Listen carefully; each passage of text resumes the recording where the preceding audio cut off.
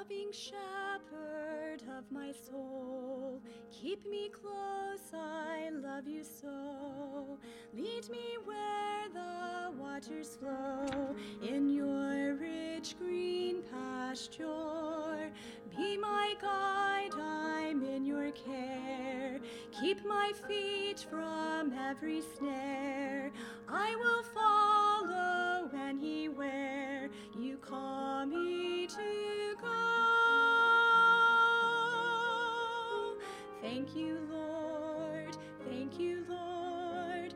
I will thank you, Lord. In your will I'm content. I'll not wish for more. I will seek your kingdom first. I will trust all that you do. Thank you, Lord. Thank you, Lord. I rejoice in you.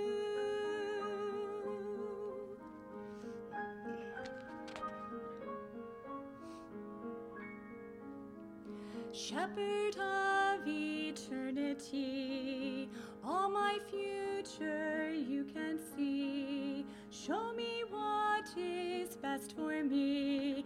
I trust in your goodness. In the valley I'll not fear.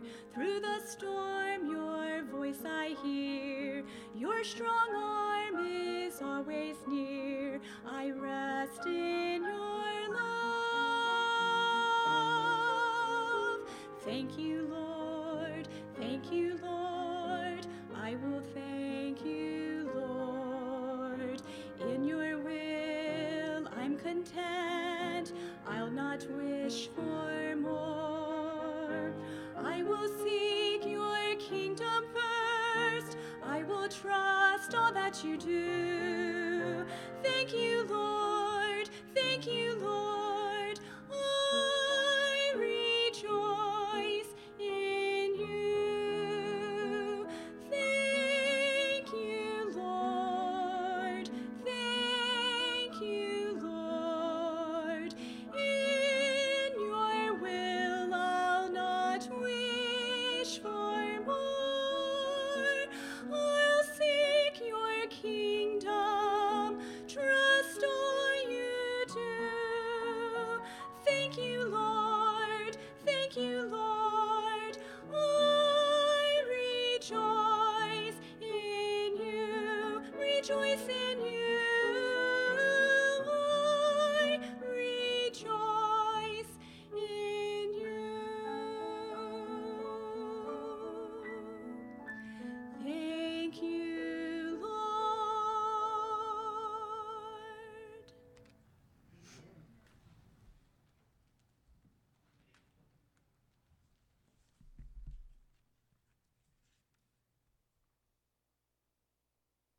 Well, my wife came home from that mother-daughter luncheon, and she said everything was just so perfect, so good.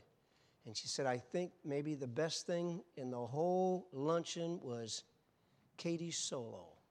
She said, it was so sweet, it was nice. I mean, it was really nice. You know, when you're the pastor, you can just kind of get things in when you want to get it done, you know. So I called Kara. I looked at the special music schedule, and I said, it looks like we're going to have to make a switch sometime the next week or so because Katie's going to go to, Virginia this next week. How many years is it, the anniversary? 20 years?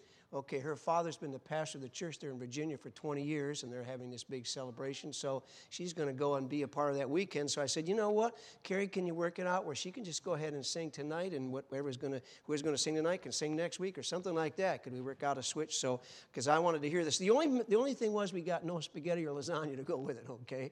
I would have liked that too, okay? Take your Bibles, please, and turn to Ephesians. That's a wonderful song. I appreciate the message of that song. That was a blessing to us. Ephesians, please, chapter 6. Ephesians 6. By the way, men, we are going to have a dinner. Trust me. I've had so many men have said, where's our dinner? And my answer was, whenever you want to get some men together and plan it. That's what my wife did. Got some ladies over to the house one night, and they planned that special lunch. So we need a men's dinner. And I don't know if we want to have it at the church, or if we want to go to They don't have a banquet room at Texas Roadhouse. I could work that out, you know. But we'll find some place to go or some special night. We need to have a men's eat out's what we need to do. Okay?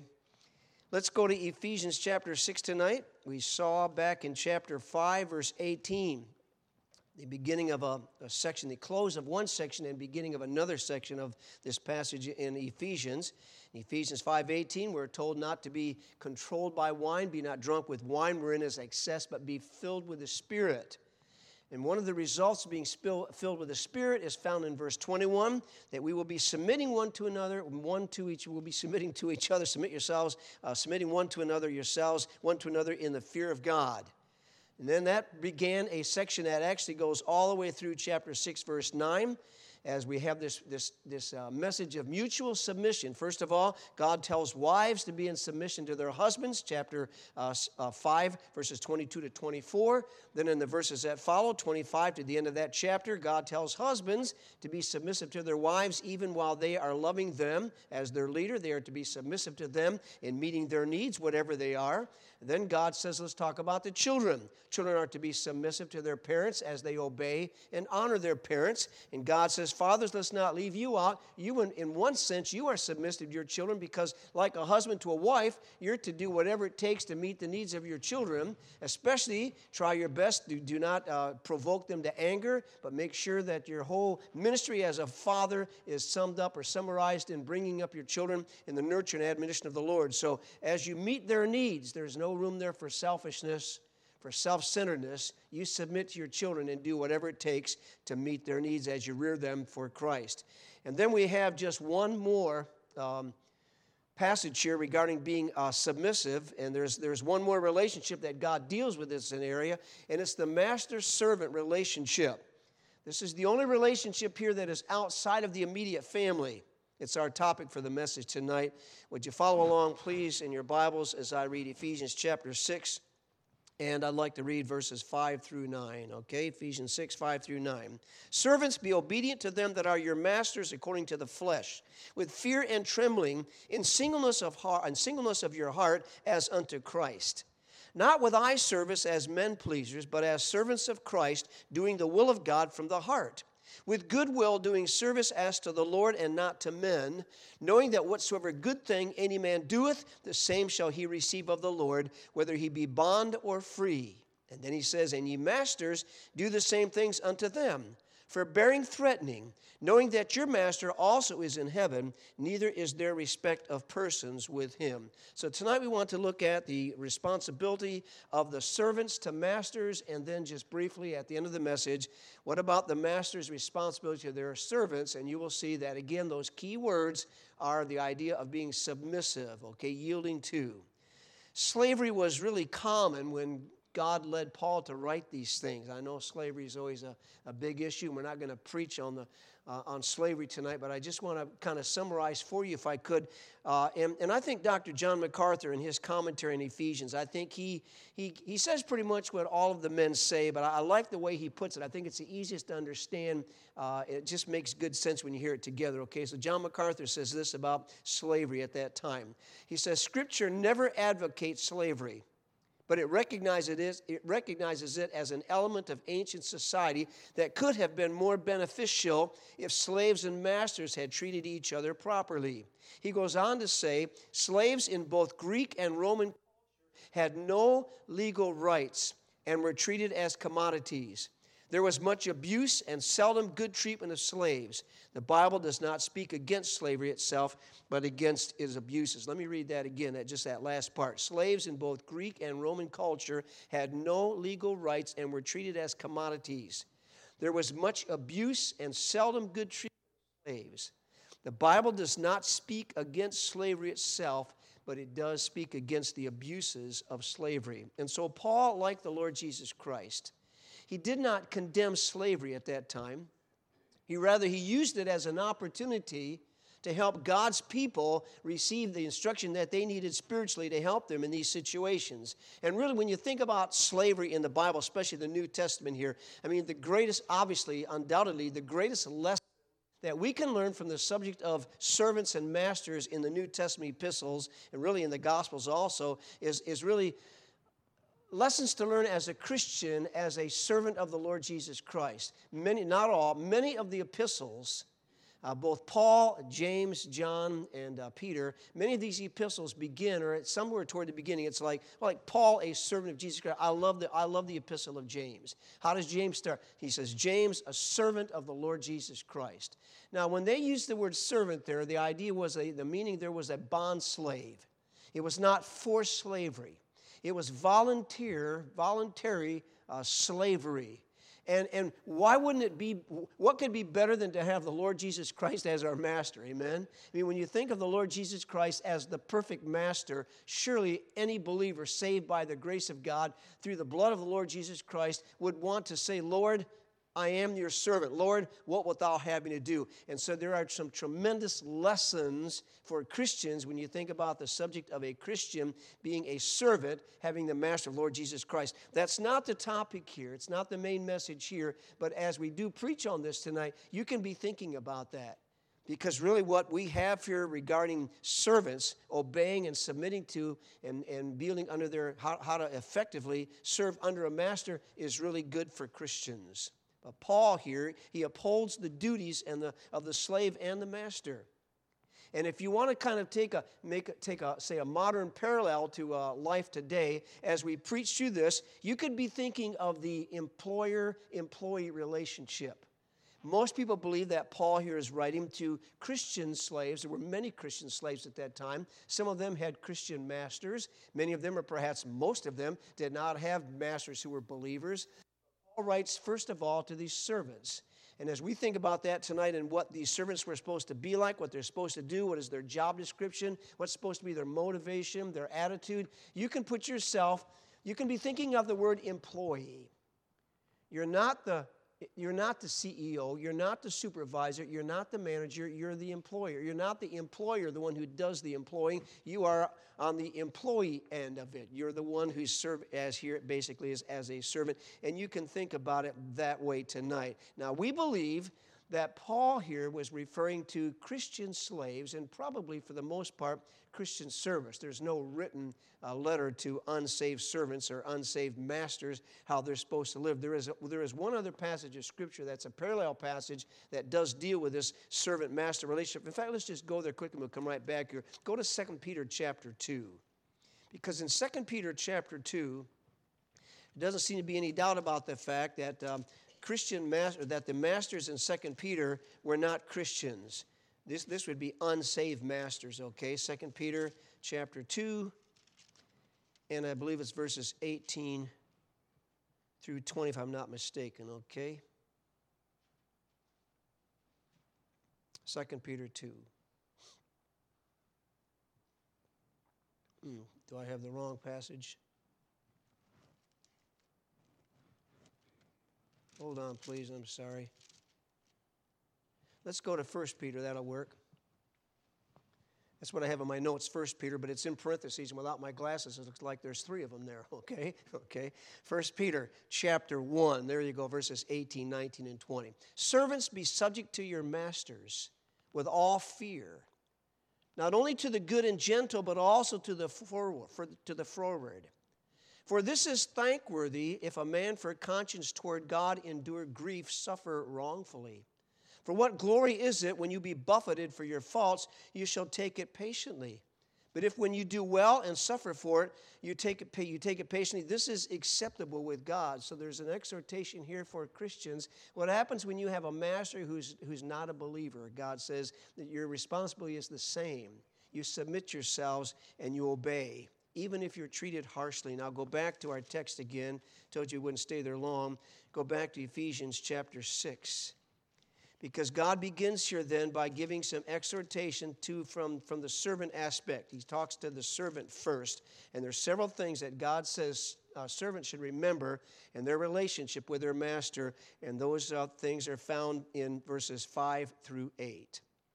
And we'll just take them one after the other, okay? First of all, he says your first responsibility is, in fact, a summary of the whole passage would be, look, you are to submit to and obey with the right attitude and the right motivation. Keep your attitude right. Make sure your motive is right. And then he says, you be submissive and you obey your masters. That's a summary of this entire passage. First of all, he said you're to be obedient to them that are your masters according to the flesh. Verse 5, servants, be obedient to them that are your masters according to the flesh. So what's this phrase, according to the flesh? It can mean two things. Most men believe that it's basically what he's saying here is these are human masters. He's making it plain here. This has nothing to do with serving the Lord Jesus Christ as your master. He does mention that in just a moment. But we're here he's saying, look, just be obedient to your servants. Submit to yourselves. Be obedient to your masters after the flesh. Those that are human beings.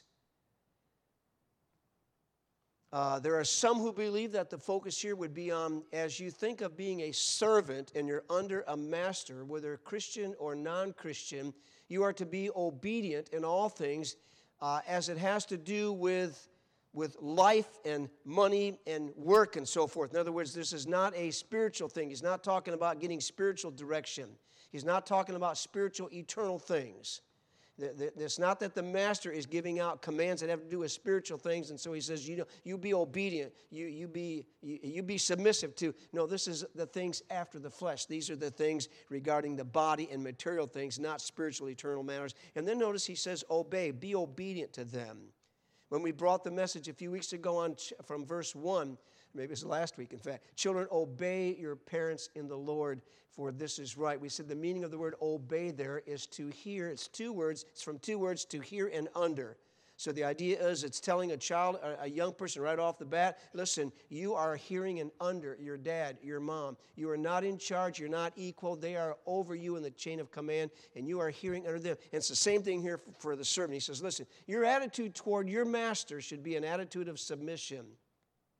Your obedience comes from an attitude of submission because basically you are under the master. Don't ever forget that. And so your attitude should be, listen, I'm going to hear what my master tells me to do, but I'm not just going to be listening to what he has to say because he's my master. I'm going to be listening to what he has to say with the idea being I'm listening so I can do it because that is my job. When he says, servants, be obedient to them that are your masters, it's remember, he's the master, you're the servant, you're under him, and as he speaks, you be listening, keep your ears open, you listen to what he says to do, and you just do what he tells you to do. He's under the master in his chain of command. What about the word master? Servants, be obedient to them that are your masters. The Greek word for masters here is kurios, K-U-R-I-O-S. The very same word that's used whenever you have the word Lord referring to the Lord Jesus Christ, kurios. So it's the idea of you're under a master, the meaning there of Lord being a supreme commander. Now we know that the Lord Jesus Christ is the supreme commander, amen? He is God. He was God in human flesh. He was eternal God. In the beginning was the Word was with God, and the Word was God. The same was in the beginning with God. All things were made by him, the Word, the Lord Jesus Christ. So when Jesus Christ is master, when he's kurios, I mean, he is over everyone and everything. It's a little different, but here the meaning, the word is the same because the servant should have the idea, listen, my master is my supreme commander. He is in charge. He's in the place where he gives the orders, and God says you obey him. Number 2, notice, please, servants, be obedient to them that are your masters according to the flesh. And then he says, with fear and trembling. What is this being under your master, being obedient with fear and trembling? Would you go back to chapter 5, just up a few verses? Go to look at verse 33, because God uses that same word when he talks about the wife. He says, nevertheless, let every one of you, this is chapter 5, verse 33, nevertheless, let every one of you in particular so love his wife, even as himself, that's husband to wife. And then he says, and the wife see that she, next word please, reverence. And the wife, make sure, wife, that you reverence your husband. That word reverence there is exactly the same Greek word as the word fear in our text tonight. And so you say, well, did you tell us that word reverence there, that this word fear, does it actually come from a word which means to be afraid of or to be frightened? It really does. So when God says, servants, be obedient to them that are your masters according to the flesh with fear and trembling, that word fear does have in it the meaning of being afraid or being frightened, but from that comes the meaning of respecting highly or reverencing, like we have here that see that she reverenced her husband regarding the wife. So that's the attitude behind the obedience. That's the attitude behind the submission, that the servant has a deep respect for his master. He has some reverence, so to speak, in his heart toward his master. Then he says, not only with fear, he says, be obedient with fear and trembling. So look up the word trembling now in a Greek concordance. What does it mean? It means to quake with fear, okay? So listen, if there is no being afraid in the fear part, but you only say, well, that's just about reverence and respect, which most believe, then there's still an aspect here of being afraid of your master, being frightened regarding your master, because it does say with fear and trembling, meaning to quake and with fear, or to quake with fear. See, the idea here is, listen, you got two things. First of all, although the master's treatment of the slave might be such that he doesn't deserve respect, God says that's not the issue. You still respect him because of his position. He is over you, and you serve him with fear and trembling, with reverence, with respect, and with a sense of being afraid of quaking, because remember, he is in charge. That's exactly what God is saying here when he says, serve him, be obedient with fear and trembling. There are some, not many, but there are some who say that may not be the meaning here of trembling. It is the meaning of the word trembling. But the idea of being afraid or being frightened or quaking with fear is more the idea of, listen, a servant says, I don't know if I can do that. I'm afraid I'm going to come short there. I know what God is telling me to do because God is telling me to be submissive, because God is telling me to be obedient. But when I think of my master and I'm supposed to be submissive to him, I'm supposed to reverence him and respect him and obey him and be in subjection to him, I don't know if I can do that. I'm afraid that I'll come short of that. I'm afraid I'm not going to be the servant that God tells me to be. I know I'm going to need help with that. I don't trust myself to be able to do. Have you ever thought about your Christian life and all the things that God tells a person to do as a Christian? Has there ever been a time, I hope you can say yes, when you thought, boy, you know, I'm really afraid I'm going to fall short of that. I know I'm not going to lose my salvation. I know I'm going to have rewards of my Heavenly Father in heaven, but I know of all of the things that God expects me to do, tells me to do, the things I'm supposed to do. And I think I know me. I think I know my weaknesses. I think I know my tendencies. I'm afraid that I can't live up to that. It's not a bad attitude, folks. You know why? Because it's in those moments when we say, okay, I can't. But I can do all things I can do all things through Christ, which strengthens me. And I hope that every day, sometime during every day, I hope that every believer in this assembly has this thought go through his mind. I don't think I can do this. I fear that I can't do this as I should. But you know what? That's why I have the Holy Spirit living within me, because I can't, but he can. And that's why God says I need to be filled with the Spirit. I need to be controlled with the Spirit, because I'm afraid of how I might respond. I'm afraid that I won't live up to what I'm supposed to do. I'm afraid I can't pull that off. I'm afraid I can't be that person. I'm afraid I can't do that. But you know what? I can't. But that's why we have the Holy Spirit to control us. And your mind goes right back to Ephesians 5:18, and be not drunk with wine wherein is excess, but be filled with Spirit. And by the way, when you start thinking like that and living like that, you'll be surprised how many things you can do that you never thought you could do, because you become very much aware of the fact it's really not me. It's God's Spirit dwelling within me. He's the key here. So there are some who say this is the idea here of fear and trembling, of quaking with fear. It's fearing that I might not be what I'm supposed to be. And then we say, I need the Holy Spirit to help me. Number 3 tonight, slaves were to obey their masters. Notice, please, in singleness of your heart, verse 5. Servants, be obedient to them that are your masters according to the flesh, with fear and trembling, in singleness of your heart as unto Christ. Heart here is cardia, or cardia. We have a cardiologist. My cardiologist is Dr. Suter. My wife, Ronald Suter. My wife's cardiologist is Dr. John Williams. Okay, she's at Mercy Hospital, that guy. I'm down at Integris. If we're ever in a hospital at the same time for heart attacks, we'll be separated, okay? We'll come back together when we're well. Okay, but we have a cardiologist, a heart specialist. That's the word here, cardia. And God says that we, as servant, is to be obedient to his master in singleness of heart, cardia. And really, it refers here mainly more to the mind, the thinking, our thought process. He says in singleness. He says, with singleness of your heart. Singleness speaks of sincerity. It speaks of sincerity. It speaks of the absence of hypocrisy. Especially, it speaks of the absence of all self-seeking. So the servant is to focus on obeying his master in every detail, notice this please, with an undivided heart. That really is God's message here to a Christian servant.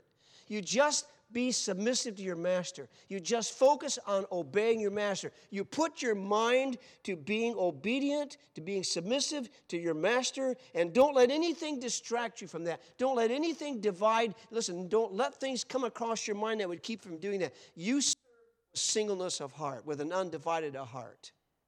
And by the way, you know what? He tells them how they can do this, and it's right in the verse. He says, in singleness of heart, notice please, as unto Christ. And you're going to see in this verse and the verses that follow that just like the children, they obey their parents in the Lord, just like fathers are training their children up in the nurture and admonition of the Lord, just like wives are being in subjection to their husbands as unto Christ, and their husband is loving the wife as Christ loved the church. It's the same for the husband. It's the same for the wife. It's the same for the children. It's the same for the father. Every person in their relationship with each other, the focus is it has to be on the Lord Jesus Christ. The wife is submitting to her husband as the church is subject to Christ. The husband is loving the wife as Christ loved the church. The children are obeying their parents in the Lord, and as well-pleasing unto the Lord in Colossians. And then the fathers, they're not provoking their children to wrath. They're bringing them up to the nurture and admonition of the Lord. Now he says the same thing for servants. You got to get your eyes off yourself, and you got to put your focus on the Lord Jesus Christ. You are a Christian. He is your Savior. He is really your master. But right now, in the flesh, you are under somebody else. You're under a master, and today an employee is under an employer. There's somebody over me, and God says, this is how you treat this person. This is your attitude. This is your motivation. But I know it seems impossible, like that might really be hard, especially if you have a harsh master. But remember, you do it with undivided heart, a singleness of heart as unto Christ. Just put your eyes upon the Lord Jesus Christ and keep them there. That's the idea here of singleness of heart. And really what God is saying is here, listen, a Christian slave can serve the Lord Jesus Christ just as much as an evangelist. A Christian servant can serve the Lord Jesus Christ just as much as a pastor or a missionary or a Christian school teacher, a Christian music director, as much as a Christian governor or even a Christian president. You say, a slave can serve the Lord? Yeah. Because the whole idea is we're serving the same Lord Jesus Christ. And whatever comes our way, our attitude is the same. I'm obeying, I'm doing what I'm supposed to do. Wherever God has put me, whatever position God has put me in. So who are you tonight? What is your job? Where do you work? Who's your boss? If you don't have a job, an outside job, you don't have a boss, then, well, how about at the house?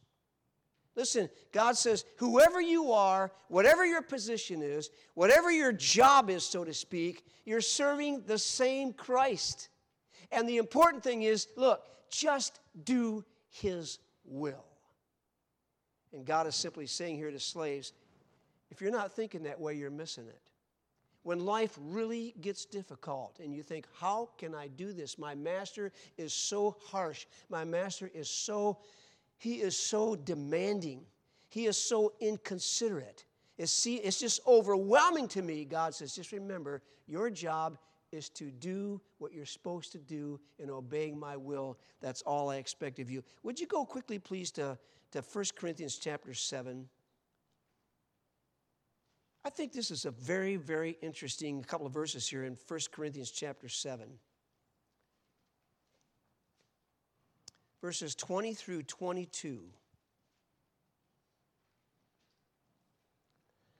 let every man abide in the same calling wherein he was called.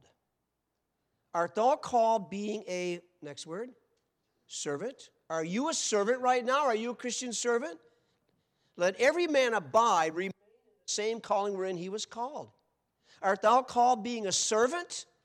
Care not for it. But if thou mayest be free, okay, then use it rather. For he that is called in the Lord, being a servant, is the Lord's free man. Likewise also, he that is called being free is Christ's servant. You see what he's saying, and I wish I had more time to explain this, but listen, if you are a Christian servant, you're a Christian and you're called to be in a place of service, then God says, don't try to get out of that. Don't try to escape that. Don't be disgruntled and discontent and so forth and feel like you can't stand it. You just do what you do for the Lord. If you have an opportunity to be free, then you're free as a, but remember, you're the Lord's servant. And as I mentioned this morning, as I was preaching to mothers especially, it's so easy in this world today to be discontent. Nobody wants to stay where they are. Nobody wants to do what they're supposed to do. They just want to go someplace else, do something else. You know, the grass is always greener on the other side of the fence. And God says, listen, are you a Christian servant? Then just serve the Lord. Keep your eye upon Christ. Be submissive. Be obedient. But have the right motive. Have the right attitude. Just do my will. Trust me, I can help you. Obey with singleness of heart. Then would you look at the next phrase, please? He says, next, slaves were not to obey their masters. This is important. This is really good. With eye service as men pleasers. We go back to Ephesians. We go back to chapter 6. Verse 6, not with eye service as men pleasers. We call that sight labor. What is sight labor? Working only when somebody's watching you. As I prepared this message, I thought, you know what?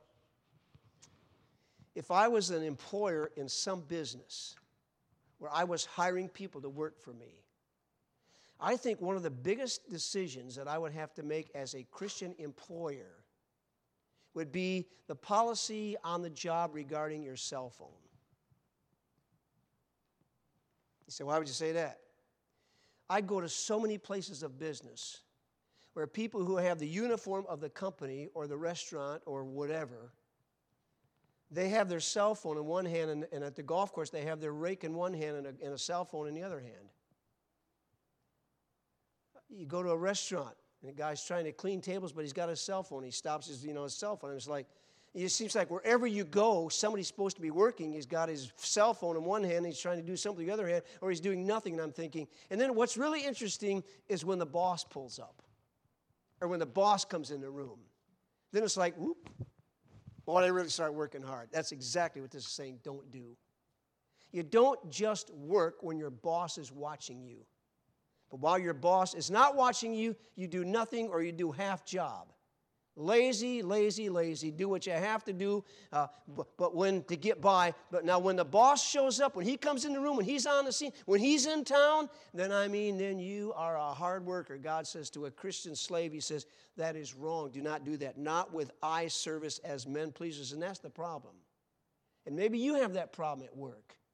Maybe you ought to just do some thinking yourself, okay? Are you really being honest? Are you working? Do you deserve the salary you're getting? If it's a salary or if it's by the hour, are you working when you're supposed to work? It is so easy to find something else to do when I should be working. God says that is very poor for a Christian servant.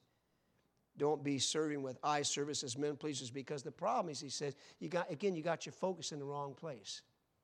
Instead of having your focus on your master, he is your master, and what he expects of you, and instead of focusing on the Lord Jesus Christ, your Savior, your master above all master, he said, you got your master, you got your focus on yourself. And that is like, I don't feel like working. That's like, I hate this job. If I could get another job, I'd get another job. I don't like my master.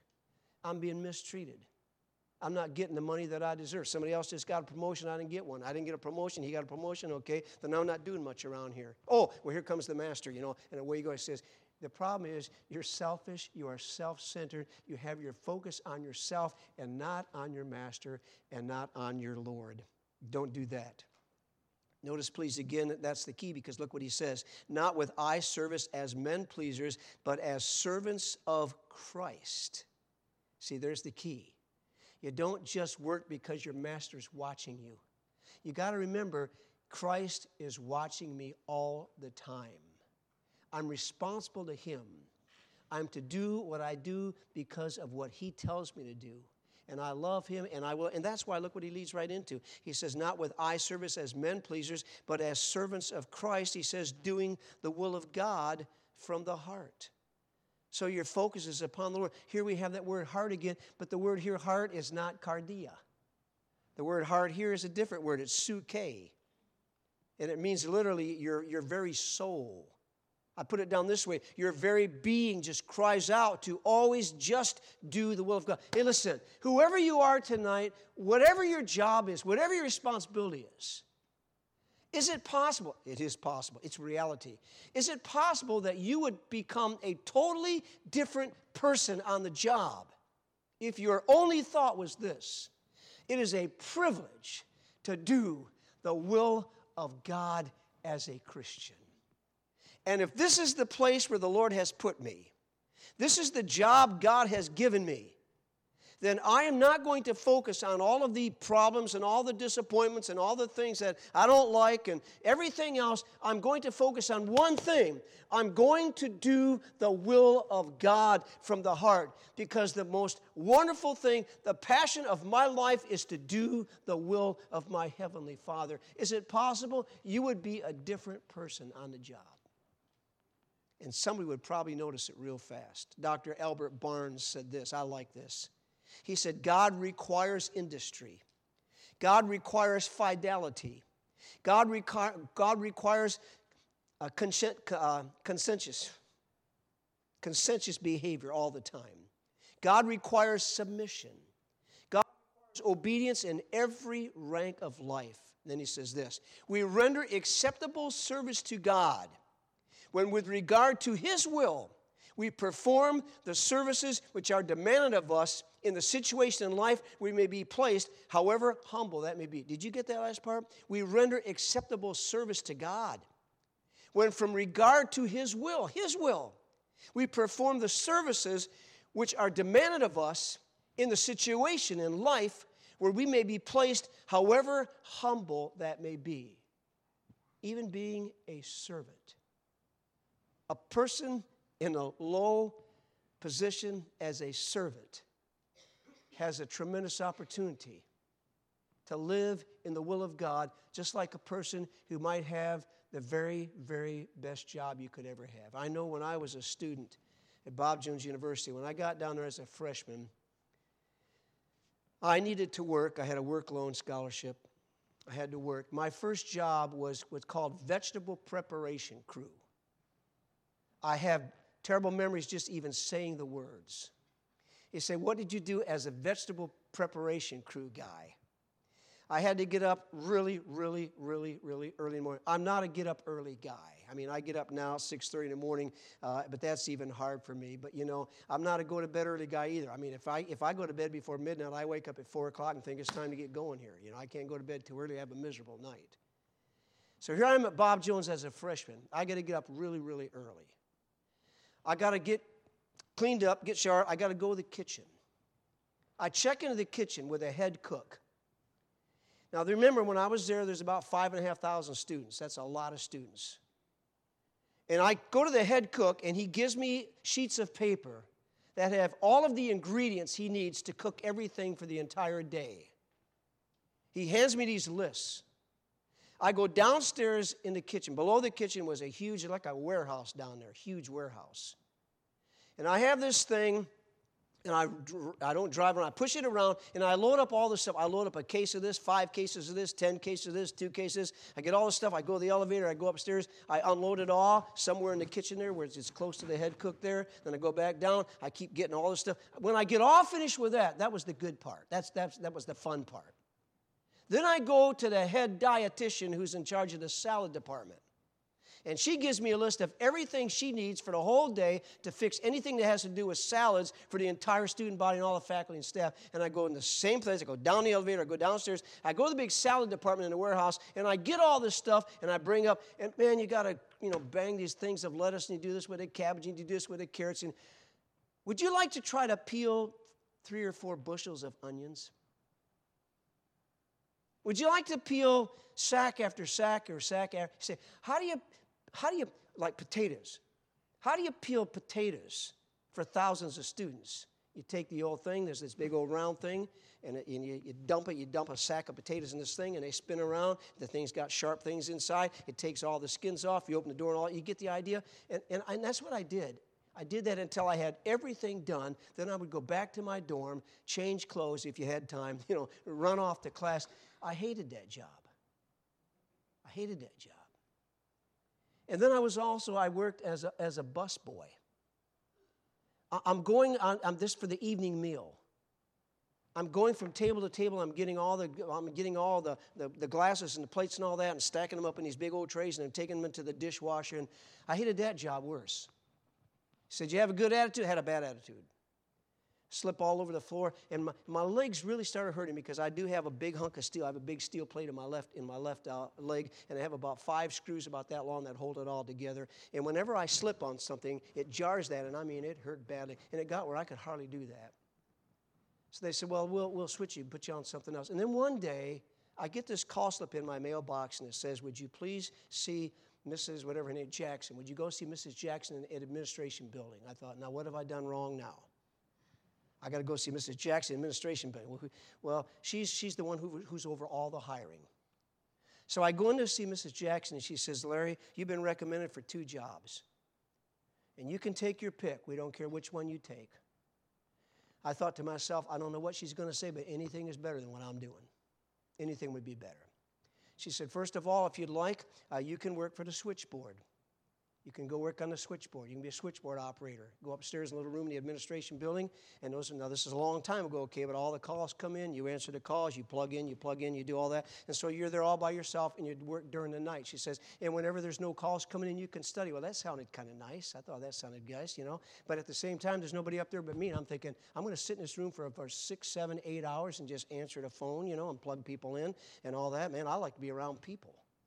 But this sounds better than what I'm doing. Okay, I didn't tell her that. And then she says, or you can work at the information desk. Now, I got really excited about that. I don't have time to tell you what it meant to work at the information desk in the administration building, but anybody who's ever been at Bob Jones University would agree that is obviously it's got to be the very best possible job you could ever have on campus. And she said, if you'd like to do that, you can do that. And I said, I'll take it. It was a wonderful, wonderful job.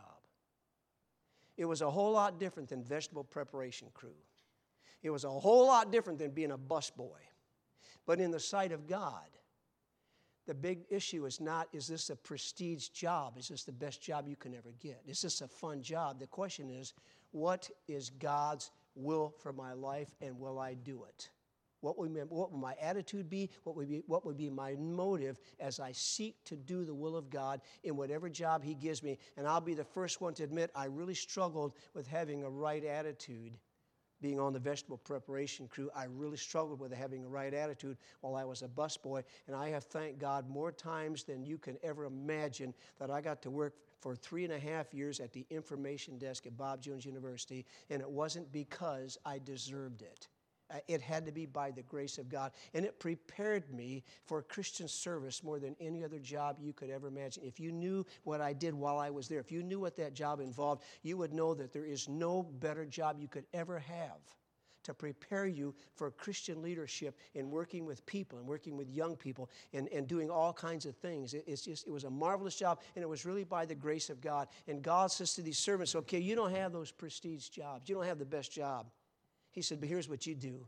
You will be obedient to them that are your masters according to the flesh, with your fear and trembling and singleness of your heart as unto Christ, not with eye service as men pleasers, but as the servants of Christ, doing the will of God from the heart, with goodwill. Look at this, with goodwill, and the word goodwill there means with kindness.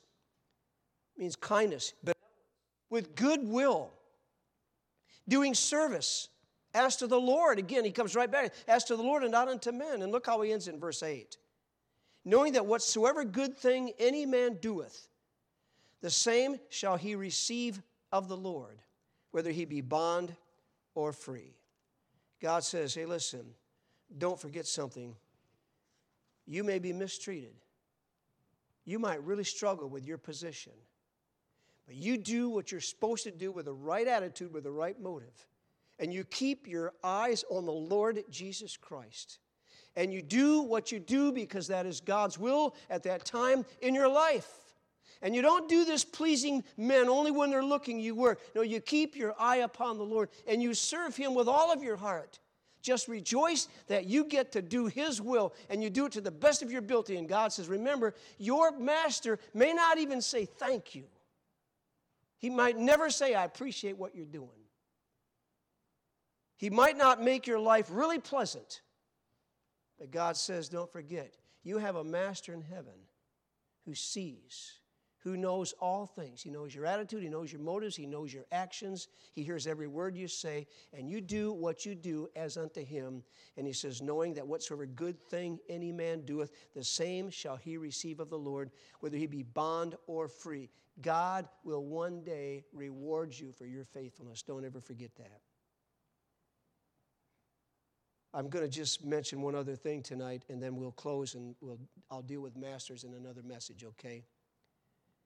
Because there is another parallel passage where God gives to Christian employees another reason for obeying all these commands given in Ephesians 6 as a servant. Would you go there in closing tonight? Would you go to Titus chapter 2? Titus chapter 2.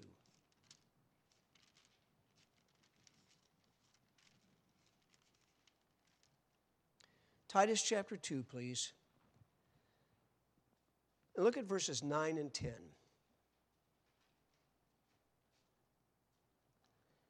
Exhorts, this is Paul writing to a pastor now, Titus. He says, exhort servants to be obedient unto their own masters and to please them well in all things, not answering again, not purloining, but showing all good fidelity. Why? That they may adorn the doctrine of God, our Savior, in all things.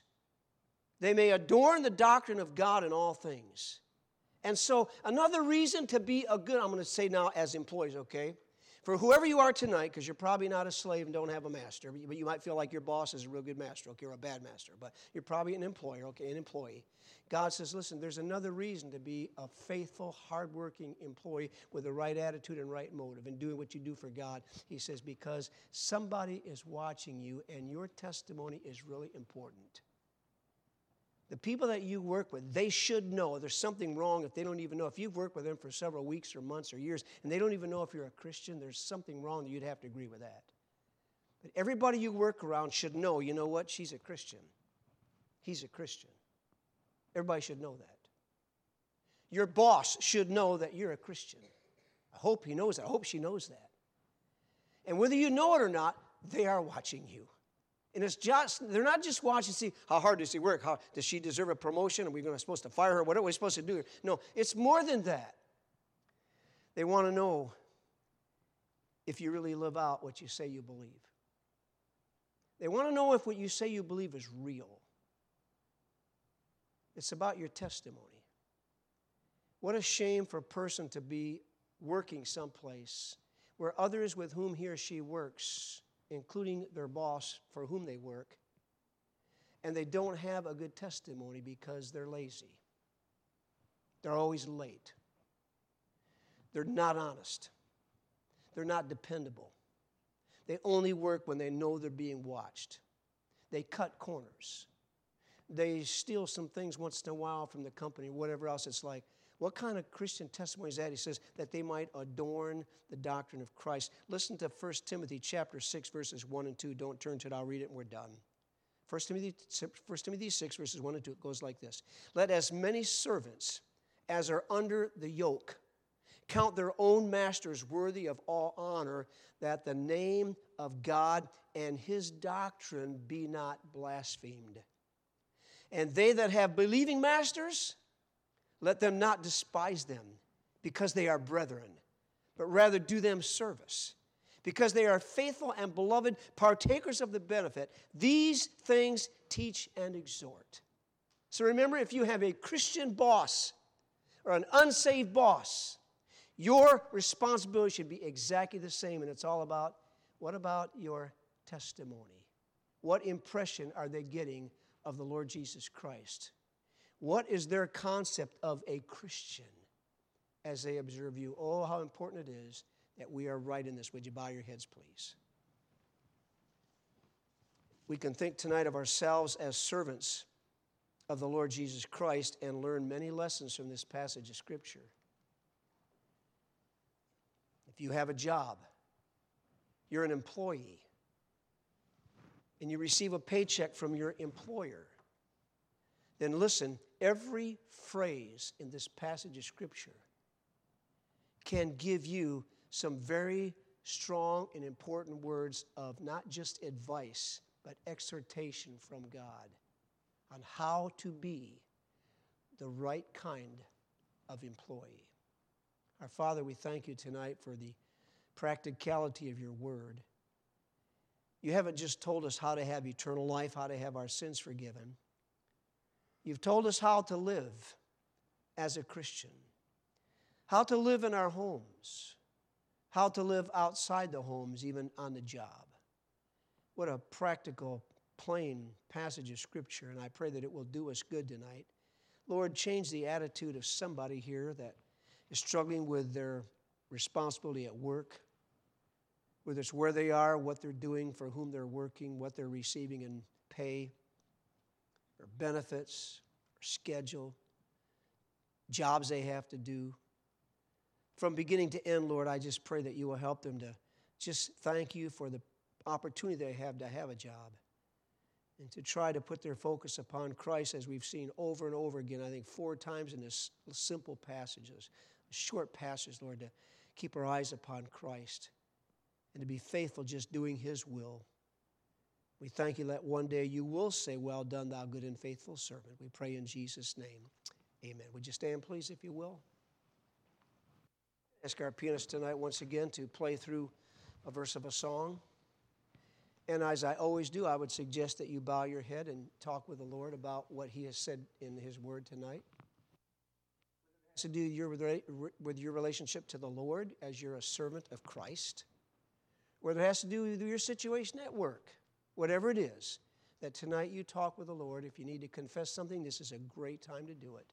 If you need to ask the Lord's help, you say, I know what I'm supposed. I don't know if I can do. Okay, this is a good time to pray about that. Lord, when I go to work tomorrow, would you fill me with your Spirit and control me and make tonight's message a reality in my life? Whatever is on your heart, you pray about it, please, and then we'll close.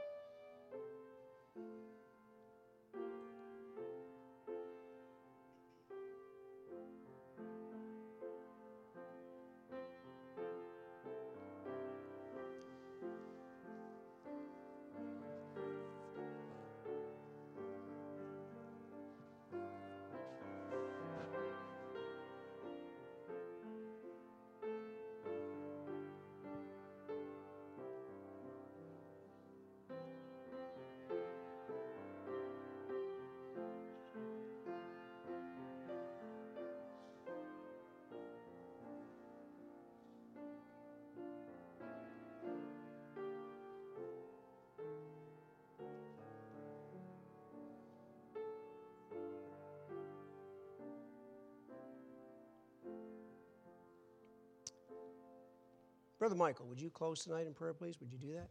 By the way, any of you men want to gather together for prayer again tonight? We'll meet you in the cafeteria, okay?